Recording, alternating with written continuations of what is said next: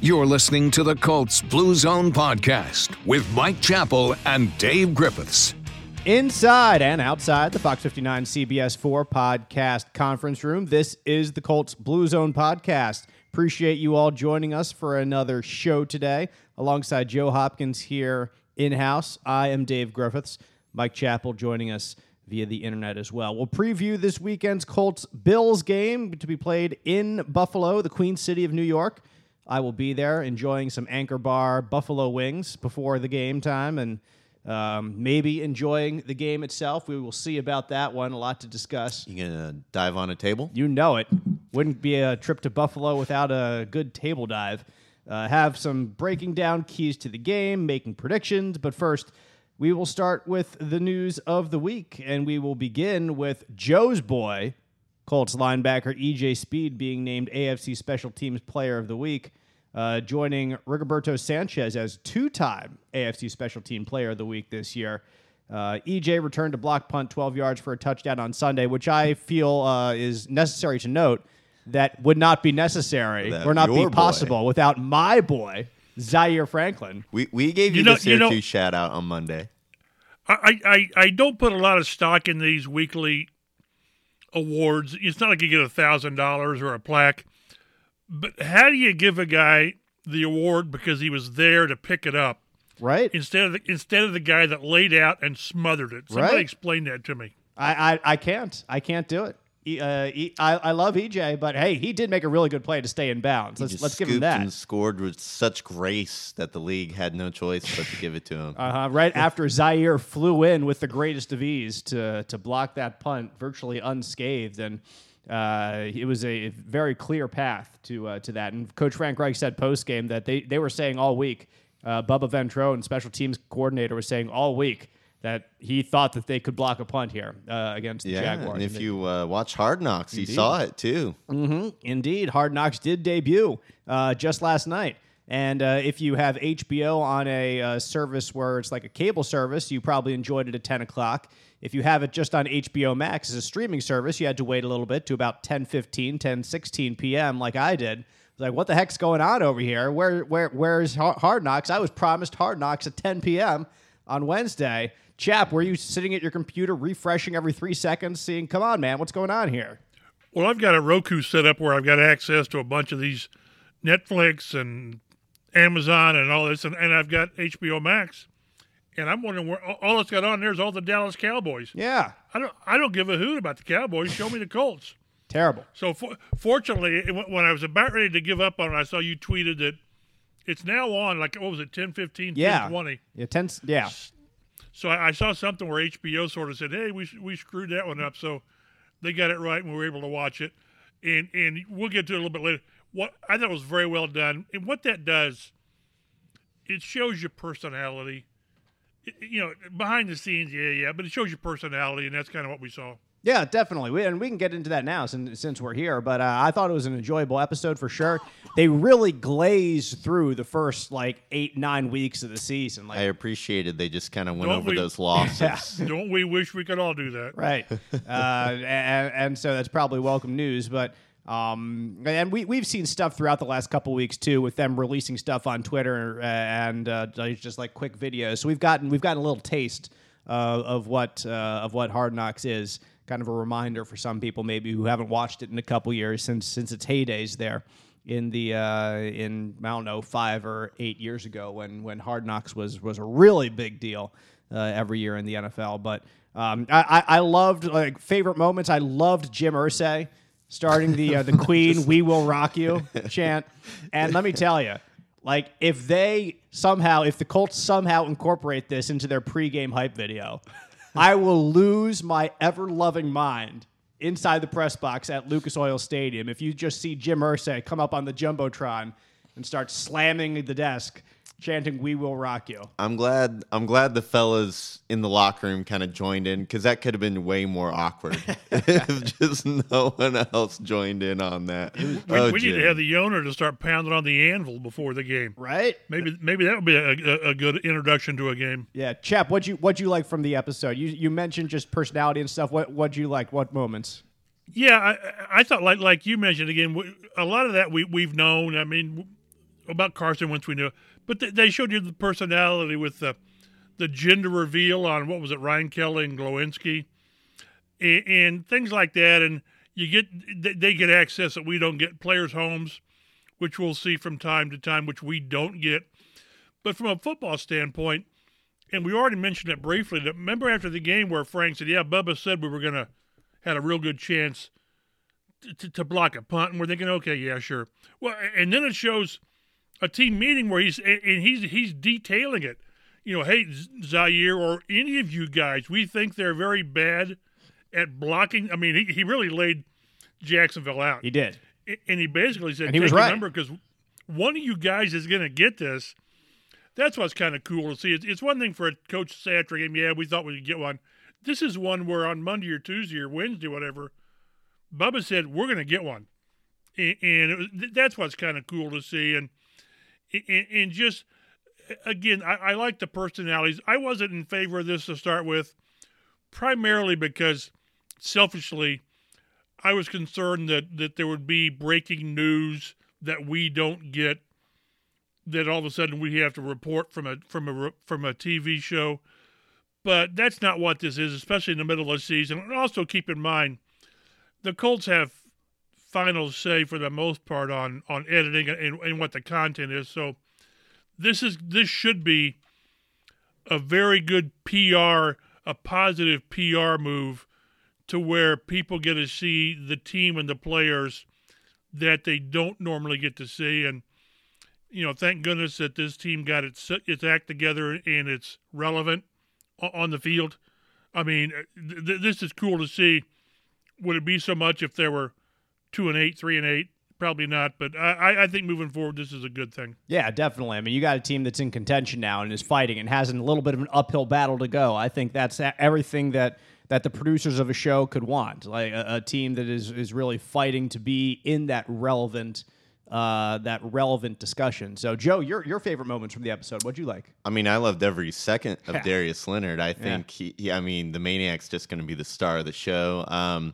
He is not shy with his use of a certain word that I cannot repeat here on the podcast. No, he's not. And I thought it was really insightful to see when he kind of aggravated his ankle injury against the Jaguars and like his wife's reaction and how these aren't robots. These are human beings, and their injuries not only impact them, but their families and other people off the field. I thought that was something that's really important to keep into perspective. It's so easy to be like, why'd you get people on Twitter? Why'd you get hurt out there? They're just like, we didn't mean to get hurt. I'm a human being. Like, come on. Yeah, that was like that moment. It was weird. Like looking back on it, knowing that he was okay in the end, like it allowed me to chuckle a little bit because watching it, like his wife and his daughter Mia were out, like trying to just spend a little energy, out in the concourse or something. Mm-hmm. And she's like, "Oh, Mia, let's go back. I think Daddy got hurt." And his daughter's like, "No." And that's as the dad of a toddler, like that struck home to me. And seeing him try to brush her teeth, I can tell you, it is not easy to brush a toddler's teeth. Yeah. And so I admired Darius for his tremendous effort there as well. But seeing Mia getting a little bit of a spotlight was fun too. Yeah, it was also kind of cool to see Carson Wentz. I mean, this is a guy who, I guess I'll call him controversial just because there's so many varying opinions on him. But he's a lightning rod. He's a lightning rod that you're either for him or against him, I think. Mm-hmm. Yeah, but he kind of, not that I was ever really against Wentz, but he kind of grew on me a little bit more just seeing him interact with his family and, playing with his children and just kind of see a little bit more of his personality other than, because he doesn't get he's not super vocal in like press conferences and let a lot of that personality shine. So it's nice to peel that back a little bit and see your quarterback a little bit more. And we did learn this week that Carson Wentz and his wife Madison did welcome their second child this week. Their daughter Hudson Rose, their second daughter. There were maybe a few concerns that it would come on Sunday. But again, just from my experience now of having two kids, doctors are really amazing. Like how they can not exactly pinpoint when it's coming, but they have a really good idea.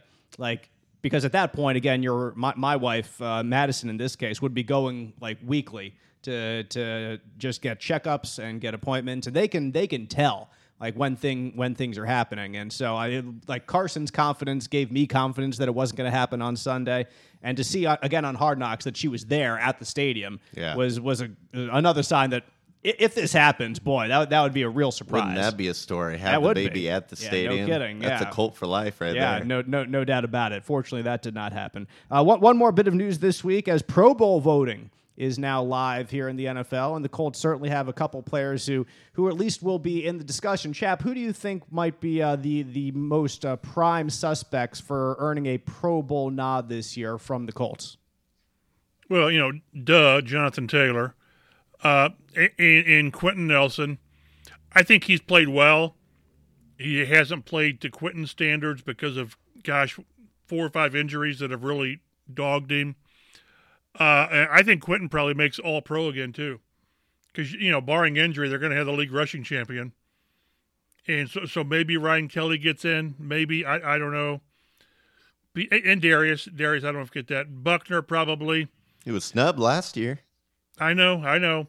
But then Michael Pitt, I think the answer is Michael Pittman. Has he done enough as a second-year player? He's going to end up with, again, barring injury, 1,200 yards, 90 catches, 7 or 8 touchdowns. But there's so many receivers with so many numbers. I don't know. I think he deserves it. He's had a really, really good year.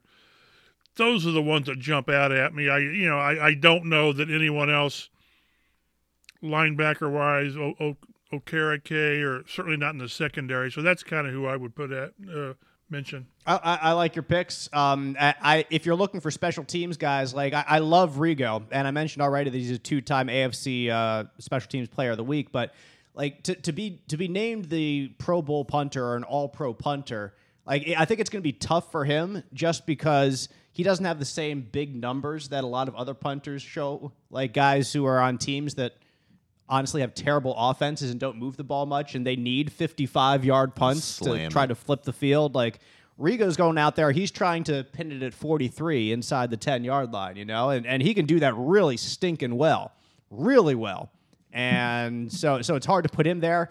But the Money Badger, if he keeps just making his kicks and Joe's guy, Hot Rod, stays on the bench, which they are doing right now, Frank Reich talked about, he said that Rodrigo Blankenship could potentially kick right now, but he's not going to, because why mess with success? Chap, a little bit of news that was made this week when Frank was talking is maybe, I don't know how much of a surprise it was given how successful Badgley has been, but nevertheless, it is certainly noteworthy that Badgley will continue to be the kicker, at least until he misses a kick, and then all is fair, I think. Yeah, now this came up, I think, for the first time last week when he mentioned this, and we're going to go with the hot kicker.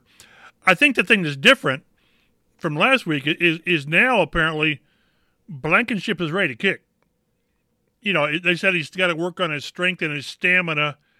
Strength, I understand. Stamina for a kicker, I don't know what that entails. But it's the old, NFL unwritten rule that you don't lose your job to an injury. Well, the Colts obviously don't believe that. And so they're going to stick with him, like you said, as long as he's going well.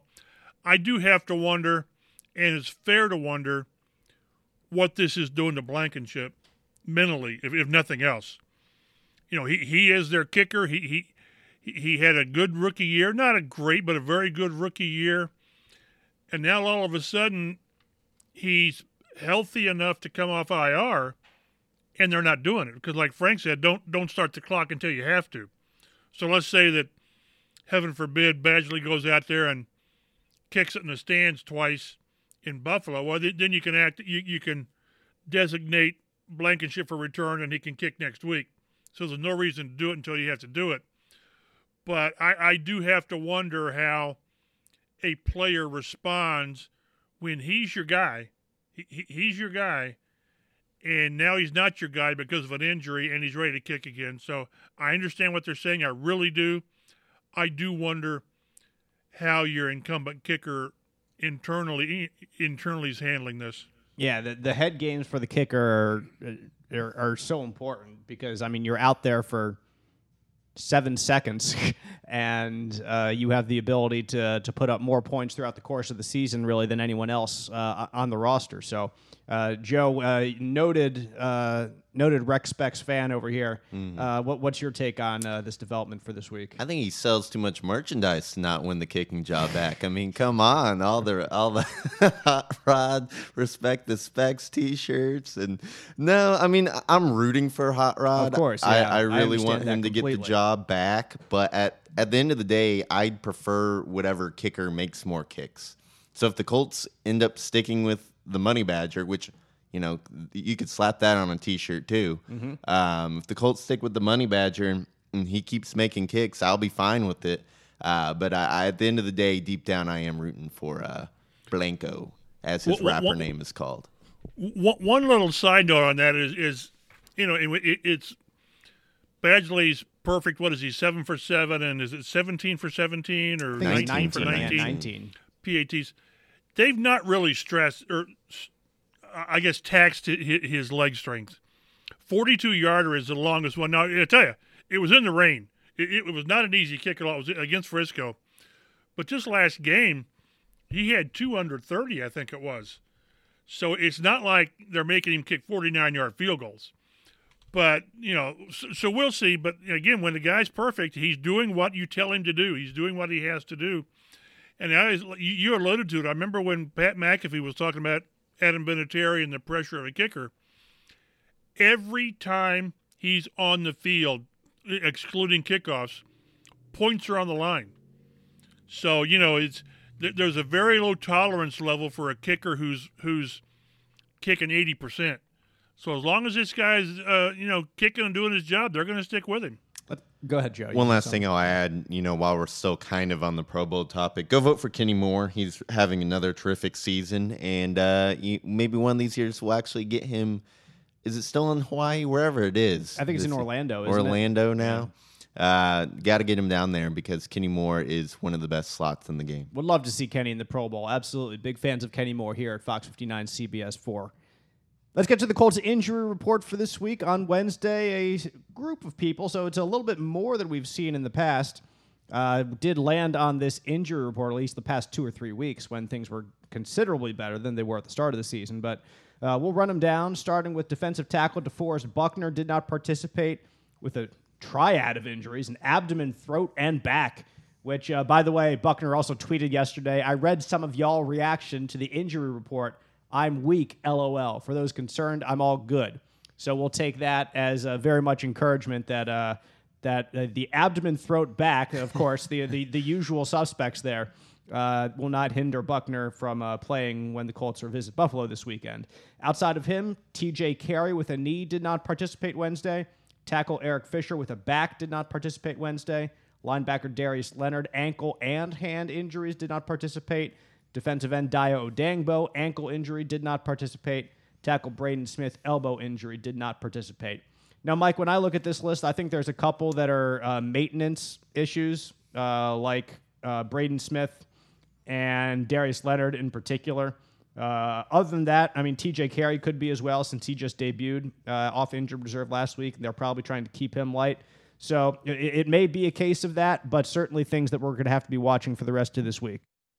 Yeah, I was just checking with Joel Erickson of the Star, and he mentions all the did-night practices on Wednesday are out there today. Perfect. In some form or fashion. I'm sure some of them are limited.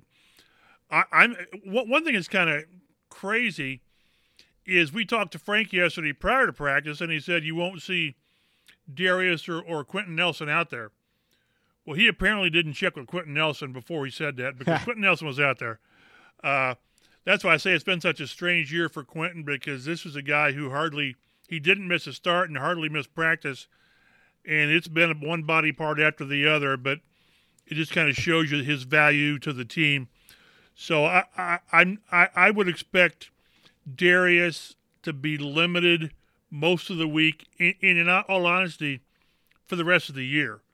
This is an injury that it's simply you're going to aggravate it simply by playing on it. Yeah. Let alone making a play and somebody falling on it. So this is with him. It's going to be play maintenance, and a lot of that's where a lot of these guys are now. So I don't put a lot of important significance on a practice report on Wednesday, not even Thursday. Friday's the one I think you get an idea what you've got. So I'm just warning, or not warning, but just telling fans this is a time of year where you really, really err on the side of giving these guys rest.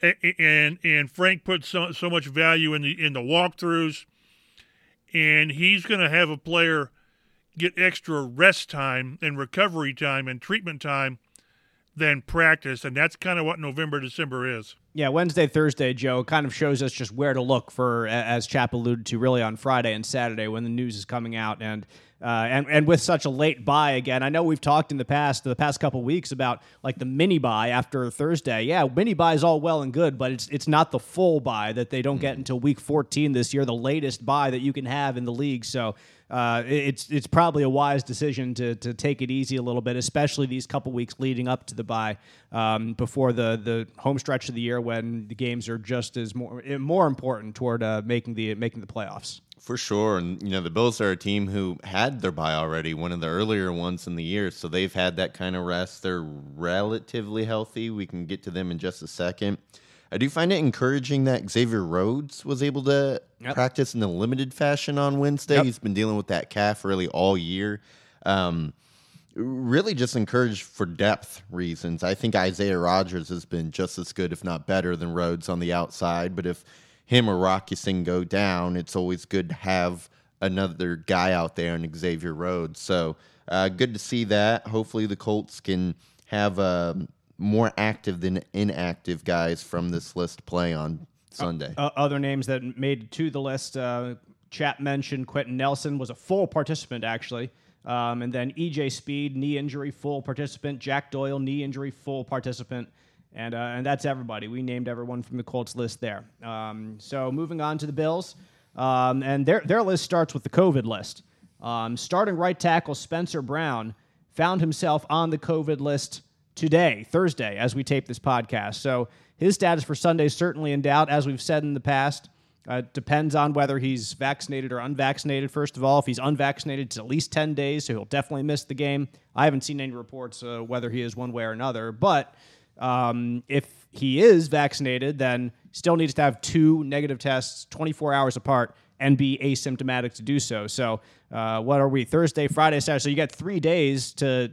And there's a 24-hour period in there that you need. It's going to be tough. Exactly. So you need to. This needs to be shoveled out of your system within 2 days, which may happen. It may not. I don't know. But it's, again, this is something to watch for the rest of the week. And a guy who's your starting right tackle, that's something that is obviously an important position with the Bills, and they have a pretty good offensive line over there when they're all together, Joe. They do. This is a third-round rookie who's been playing very well, especially for a rookie, and played so well that he actually allowed their starting right tackle from last year, Darrell Williams, to slide over to guard. I assume that if Brown can't play, Williams will slide back over to right tackle, and they'll have someone else fill in at guard. But Darrell Williams is a solid offensive lineman, but it does weaken that offensive line a little bit to be without Brown. Yeah, sure. I mean, there's a reason that he's in there in the starting lineup, even if you have an experienced starter that they're just moved over a bit. So there, it's not dire straits, it seems like, over there if he does have to miss that game. Yeah, it's kind of like whenever you see this, whether the guy's out with injury or COVID, you don't know with their depth and whether they got good depth or just bodies. I kind of always say, well, if this is the Colts, okay, so you're talking Braden Smith and Grover Stewart with Star being on the COVID list. So how would that impact the Colts? And it would impact the Colts if Braden Smith's out. Yeah. So even though Pryor's played pretty well, so we'll see. I think I agree with you that the quick turnaround makes it really tough for a vaccinated player to go through the proper steps. So, but we'll see. That the thing is, the Colts have their own problems. That's a Bills issue. Yeah, and Mike mentioned defensive tackle Star Lotulelei also on the COVID list, and you just have to spell it, chap. I can say it over here. It's kind of like with Dayo Odeyingbo. Odangbo. I just call him Dio. Dio's good. Or 54. I'll be like NASCAR. I'll call him the 54 car. There you go.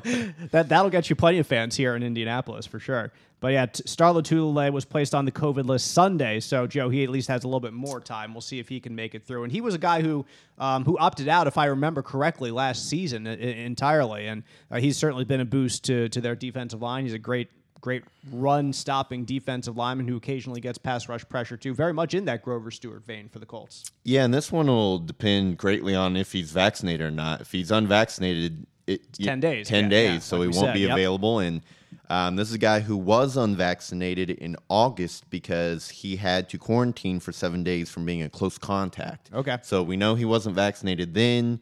He could have gotten the shot between now. It's not quite clear, but that's another key guy in the trenches that might be out for the Bills in this one. To the Bills injury report, did not participate in Wednesday's practice. Linebacker Tremaine Edmunds, who is a two-time Pro Bowler, so that would certainly be a big blow, a hamstring injury to Edmunds if he cannot play.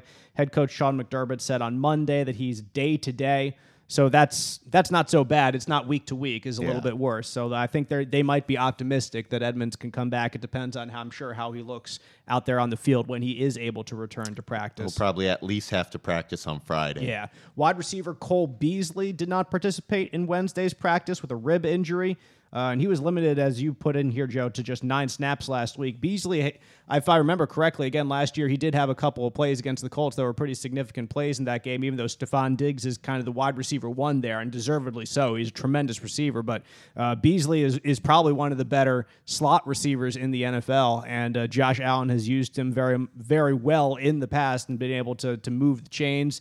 He goes over the middle. He makes tough catches. He goes for 9.6 yards per catch, Jack Doyle, and sometimes even more than that. And so Beasley, again, another player to watch the rest of this week. I'm pretty sure if I remember correctly, Beasley played in the Colts playoff game last year with a broken leg. Might have. So that goes to show this guy's toughness. And when healthy, he's a guy who he'll be quiet for a couple games, and then because Josh Allen has so many different weapons to go to, and then he'll explode for 9 catches and 100 yards. Yep. So he could do that any given Sunday when healthy, but it looks like his ribs are bothering him. Running back Tywan Jones also did not participate in practice Wednesday, listed for an illness there, and limited in participation. Their other linebacker, Matt Milano, with shoulder injury.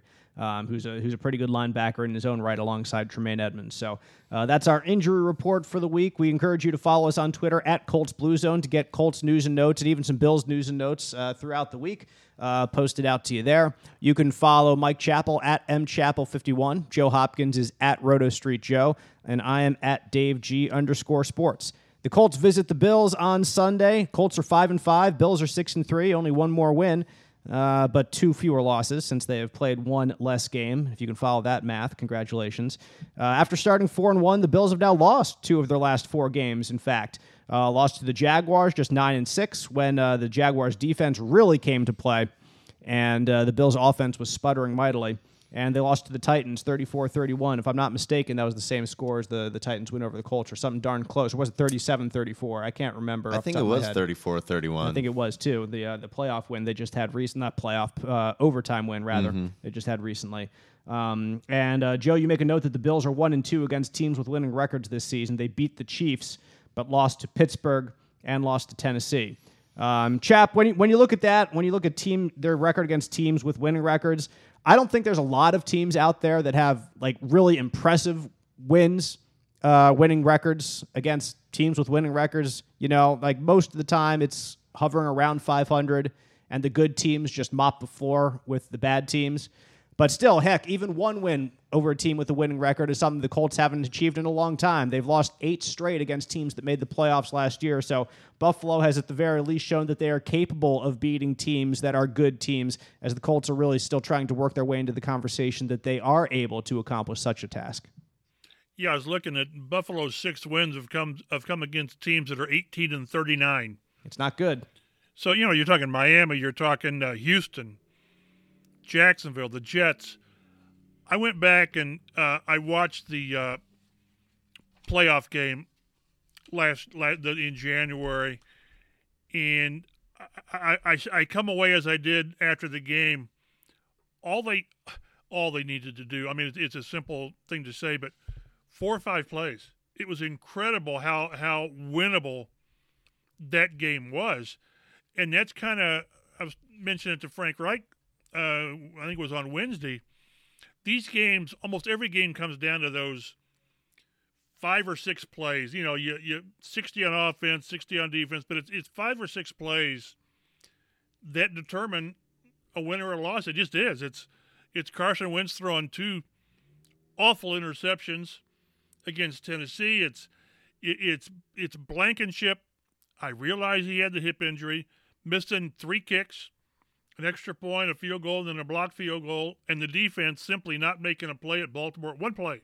Gosh, go back to the Baltimore game and pick a play. Pick a play in the second half, and you make a third down stop, or my goodness, you stop a 2-point conversion, and things change. And at the Buffalo game, there were 7 or 8 plays. I mean, Blankenship bangs a field goal off the upright, start the third quarter. 33-yarder. Right, and I went back into. I think it was there was a pass where Rivers just missed Pittman in the left corner, just missed him. Would have been a touchdown, and it's Josh Allen extending plays. What he ran? I think he ran for like 50-some yards, but there were 3 or 4 plays that he extended plays and goes for 37 or 40 down the field. A couple at the end of the first half were just ridiculously good throws on the run. And then Kamoko Toure jumping off sides on 4th and whatever it was. And they were settling for a field goal. They were going to take a field goal. And you give them life, and then Allen makes them pay. So that's why I say this team at 5-5, it's so close to being – you could argue, too, it's so close to being worse than that. But it's just making those few plays, and I don't know if they can make these plays on Sunday, but to think that Buffalo is, and I thought at one time Buffalo was the best team in the conference. Maybe they still are, I don't know. But if you look at what they've done, they've not just overpowered good teams. You know, like you said, they've kind of trashed bad teams.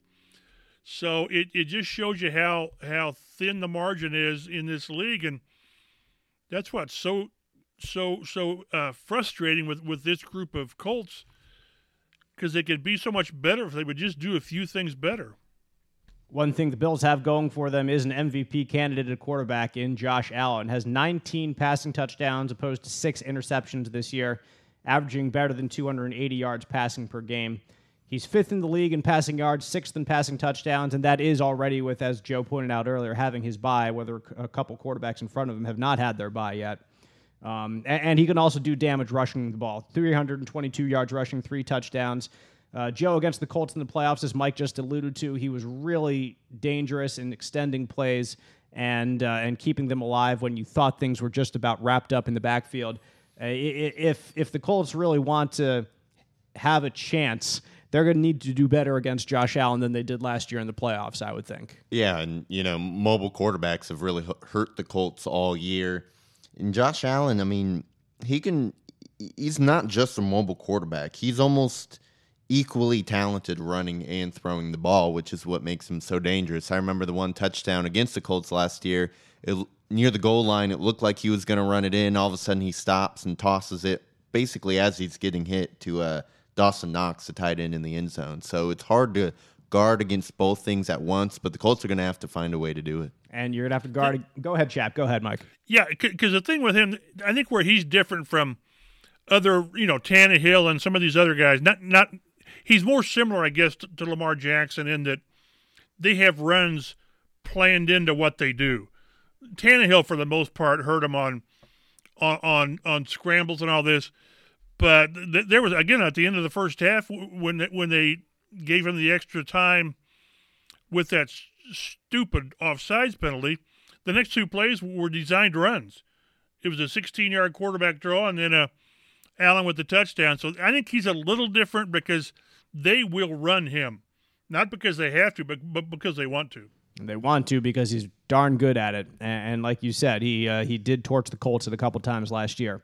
When he decides to use his arm instead of his legs, he's got a heck of a cast of weapons to throw to, led by Stephon Diggs.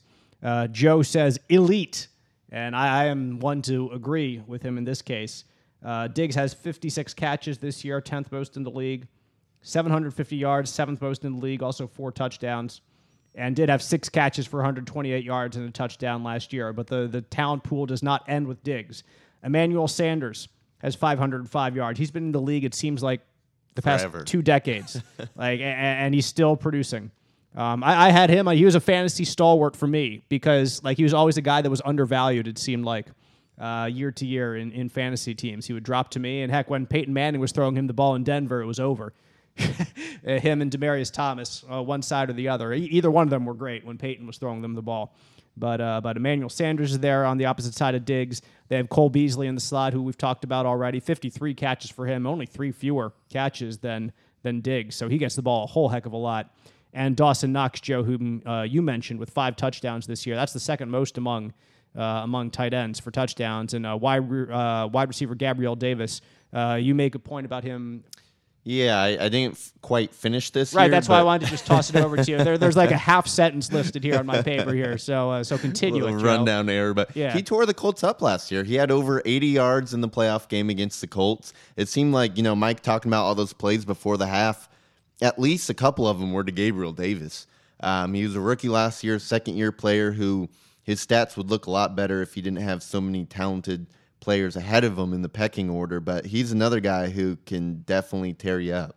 Look, on the other side of the ball, Tre'Davious White is one of the most talented corners in the league. And I remember our preview show last year that we did before the playoffs talking about Tre'Davious White a little bit. And if I recall correctly, I was like, is he as good this year as he was the year before? Because 2019, he was an all-pro. And 2020, he just didn't have the same stats. It's like our team's able to... Are they Are they did they learn a thing or two in the past year? But really, that's I don't think that was the case. I think teams what they learned was just don't throw the ball too much. At Tre'Davious White. So and last year again was a second team All Pro, and they have a heck of a secondary too. A pair of safeties that are really good, one of the best in the league with Jordan Poyer and Micah Hyde. They combined for 7 interceptions, 14 passes defended, and 2 sacks. They lead the league with interceptions in 15. So Chap, we have, and I know you guys talked about Monday the Carson Wentz decision making as has been a topic of discussion for a good portion of this year. It's going to have to be on point, and if there are chances to be taken, they need to be taken with perhaps greater caution than usual, given the team that is fielded on the other side of the ball. Yeah, if I'm not mistaken, the playoff game last year, I think the Colts were error-free. I believe so.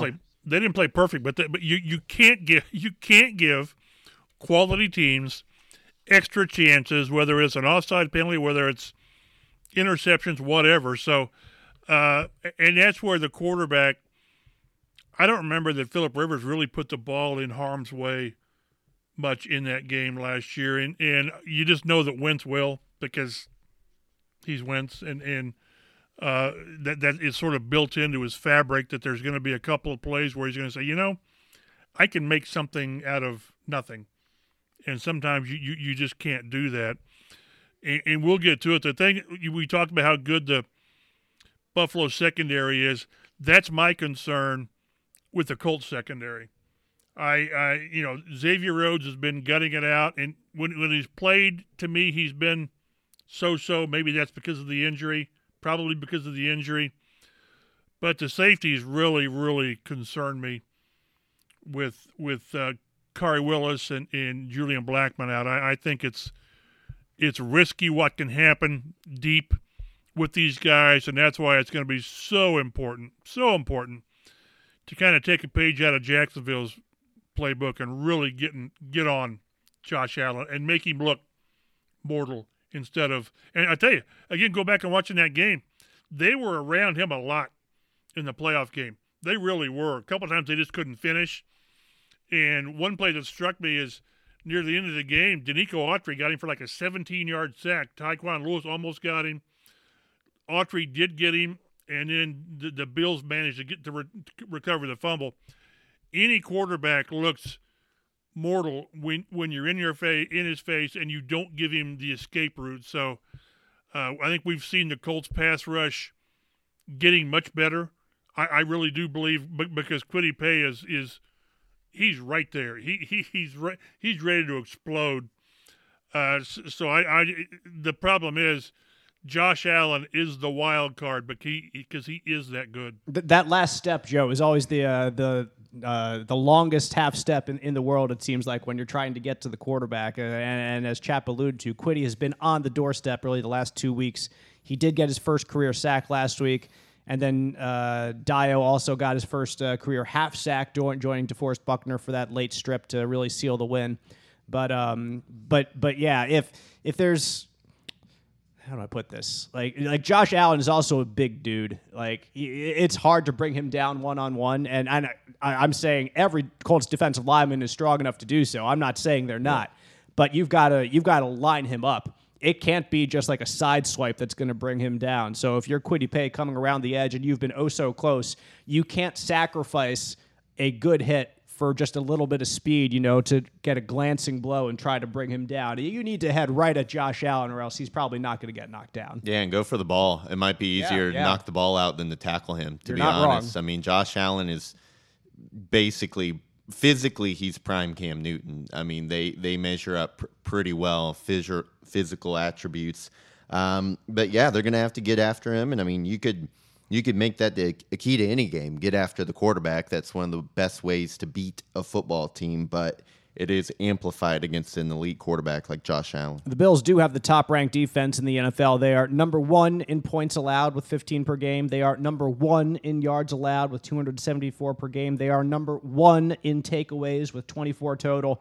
And as I mentioned, they've already had their bye, which is a remarkable stat that they still lead the league in takeaways. 3 more than the Indianapolis Colts with 21, who are second most in the league, who have not had their bye yet. So the Bills, if you think the Colts take the ball away a lot, which they do, they absolutely do, the Bills take it away even more often. So as we're saying, hold on to that ball. I know it's a strength of theirs. You might give away 1, but boy, if you give away not double digits, that's Dave. Someone's getting fired. Yeah, you're giving away double digits. That everyone's fired. No, if you're giving away 2, if you're giving away a crooked number, that's definitely a bad thing. And I'm not saying 1 should be the goal. Like the goal should be 0, but you just can't freak out over 1. But if it gets to 2, I'm like, boy, that'd be really tough, I think, to come back from with a team like this, who the offense does take advantage of those takeaways. They are second in the league with 31.1 points per game, and I'm sure that the amount of possessions they get is a big reason for that they get more possessions with all those takeaways from the defense. 401 yards passing per game, 5th most in the league. That's total yards. From total yards per game, 5th most in the league. Thank you, Joe. Passing is ranked 6th in the NFL in both yards and touchdowns. They've only given up 14 sacks. Sure, because Josh Allen runs, and Josh Allen is hard to bring down, like we were just saying. And I think rushing is really underrated, Joe, what they can do with the rushing attack. They have 2 guys, Devin Singletary and Zach Moss, who are different running backs, but combined, they're averaging nearly 122 yards per game, which is top 10 in the NFL. Yeah, and then you add Josh Allen in there, of course, too. Yeah, Josh Allen accounts for 29% of the team's rushing yards, so he's basically a third of their rushing attack. He's second on the team in rushing. Singletary's been a lot more effective than Moss this year. He's averaging 5 yards per carry to Moss's 3.6. He's kind of more the shifty scat back type guy. Gadget guy. Yeah, I don't know. Don't let him or Hines. Yeah. Moss is kind of a little bit more of that balance and power type back, but they split the work pretty evenly, so we're going to see both in this game. And if we're looking at keys to the game when the Colts and Bills kick off in Buffalo, or in Orchard Park, if we're going to be a little bit more specific, on Sunday afternoon, broadcast at 1 o'clock in the afternoon on CBS 4 if you are in central Indiana. Number 1, we've alluded to it already. That's get to Josh Allen. And, Joe, you just said a few minutes ago that could be the key for any game. But I think it's particularly relevant this week just because of the fact that the teams that have beaten Buffalo have gotten to Josh Allen. The teams that have not gotten to Josh Allen have not beaten Buffalo. I mean, he has 10 sacks against him in their 3 losses, only 4 sacks in their 6 wins. So it seems like a very obvious stat. Like some of those jump off the page. We're going to get to another one in a second with Jonathan Taylor, but this is one that is just, it's glaring how obvious it is. Like, you have to get to Josh Allen if you want to beat the Bills. Yeah, and you could say this about a lot of teams that the offense runs through the quarterback, but it's even more so with this team. I truly do not believe that the Bills can win a game just handing the ball off to their running backs. I was trying to find the stat and couldn't because it's been so long. I can't remember the last time the Bills had a 100-yard rusher at the running back position. That's not really how the offense designed. The run game really complements the pass game here in this offense, and the pass comes first. So they're going to have to get after Allen, because if you just give him time, he's going to sit back there and destroy you, because he can rocket the ball 70 yards down the field at ease. So it's not like you give him time and he'll eventually find a guy who might pick up a first down. You give him time, he's going to find a guy 50 yards down the field. Chap, I remember a time when it seemed like the Colts didn't have a 100-yard rusher for like 5 seasons in a row, and that was when Andrew Luck was, again, the quarterback, and he would be bombing it downfield like Josh Allen did now. So certainly maybe not a similar case, but a case that Colts fans knew from the past. If Andrew was pressured so much, it was tough to find yards elsewhere. That seems to be the case for this Bills team, as Joe was referencing. Yeah, we talked. You talked to any quarterback, and we've talked to Wentz, and he said, a good running game is a quarterback's best friend. And they had that one game, was it the Jets, where they ran for 260, whatever it was. They're not going to do that. That seldom happens, but they ran for about 160 in the playoffs. Taylor had 75 or 76, and Hines was right behind him. And right now, as Joe's got on here, the Colts are 8-0 when Taylor goes for 100 yards. That's it. Sometimes you're more interested in carries than you are yards, just because it shows more of a commitment. But with Taylor, it's the other way around. It's the yards, because it's kind of crazy. I got a text from Frank Wright the other night after the Jacksonville game. He said, 21. We got him 21. Because we're always on Frank about the 20 carries. It's still crazy that after 10 games, Taylor's highest carries is 21. But again, he's a guy, I went back and looked, he's had he leads the league in 20-yard rushes. I think it's 9. And he's had at least 1 in, I think it's 6 out of 10 games. So he is that guy that every time he touches it type of guy, he can take it the distance. And they're never. We'll see if they ever get back to the 30 carry with the running back. Maybe if the situation's right. Jacksonville last year on the 253 game, but they simply cannot rely on Carson Wentz to carry the load, which they don't want to do. They don't want to do that.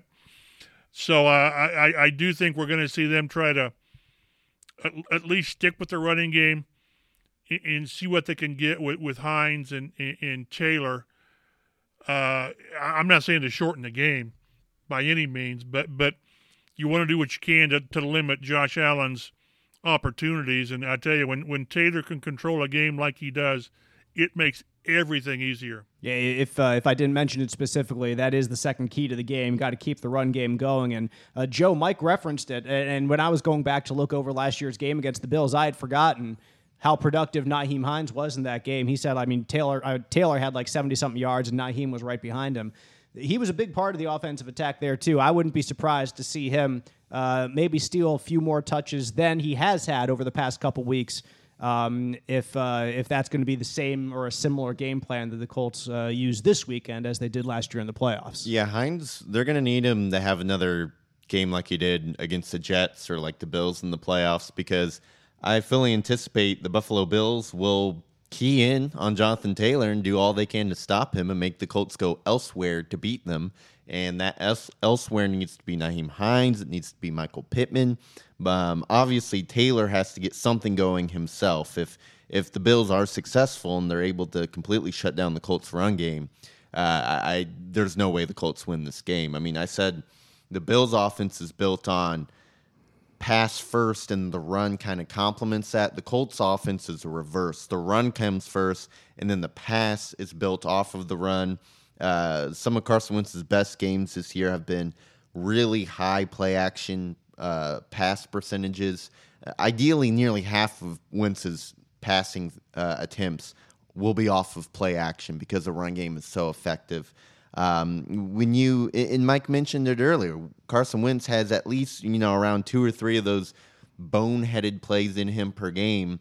Well, if his attempts go up and he's throwing almost twice as many passes, that goes up to 4 to 6 boneheaded plays per game. So you just don't want that.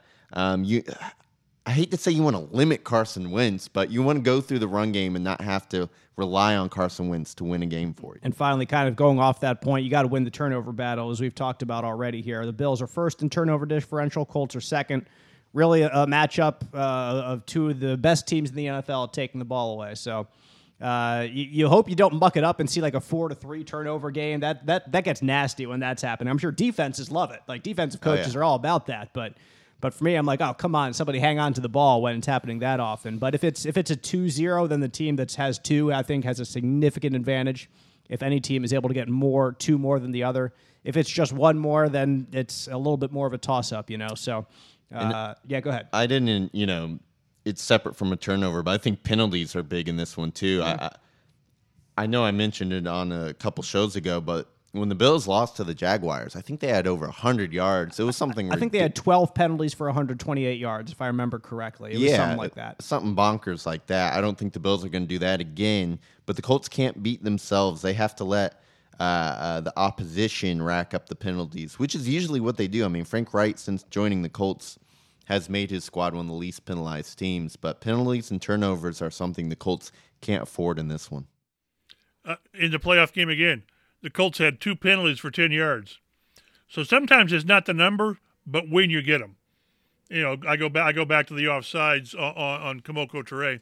Also on the keys to the game with the offense and Wentz and Taylor and Hines, I really thought Michael Pittman came of age in that playoff game last year. I think he had his first 100-yard game.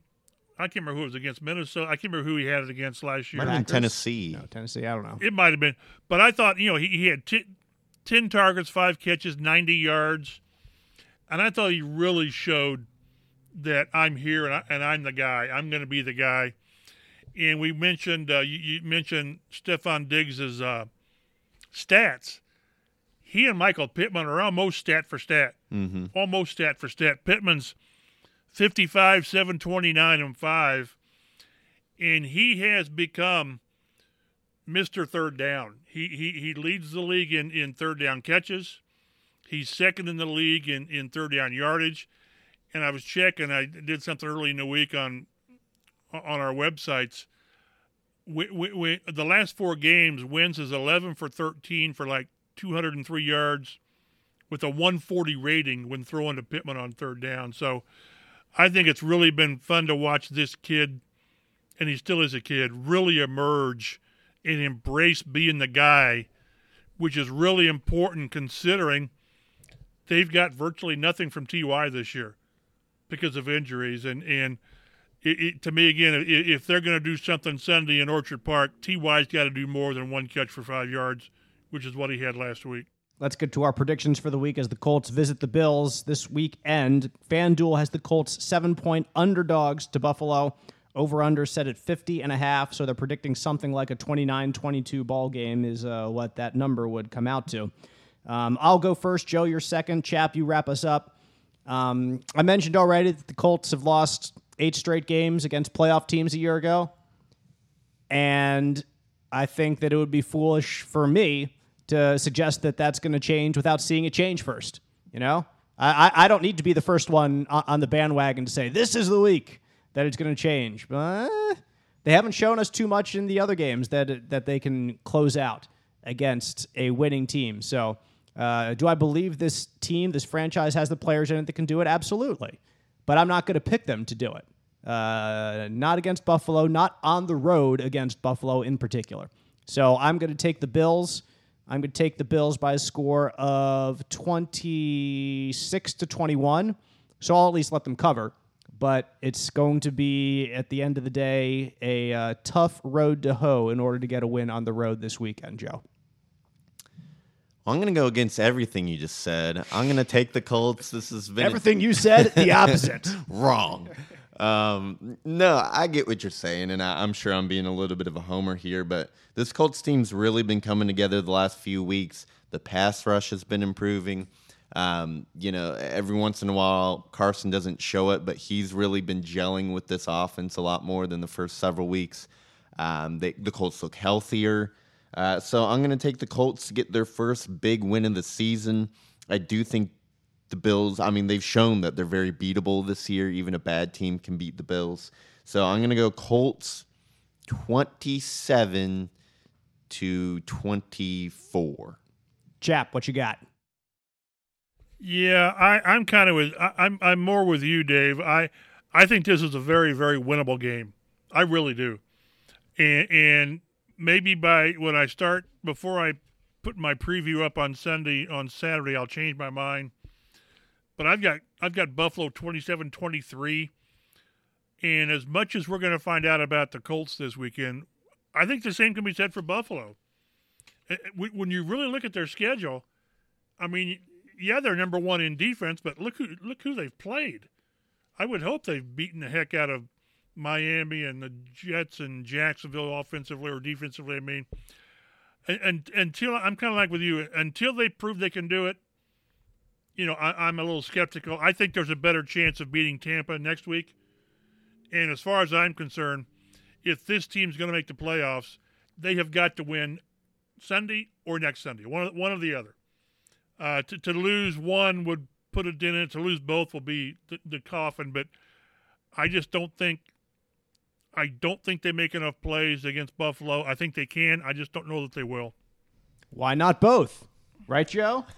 This weekend, next week. Why not both? Why not both? That's what the Colts fans would say, no doubt about it. We appreciate you listening to this week's episode of the Colts Blue Zone podcast. Again, you can follow us on Twitter at Colts Blue Zone for news and notes throughout the week. Mike Chappell is at mchappell51. Joe Hopkins is at Roto Street Joe. I am Dave Griffiths at DaveG_sports. We will see you next week on the Colts Blue Zone podcast.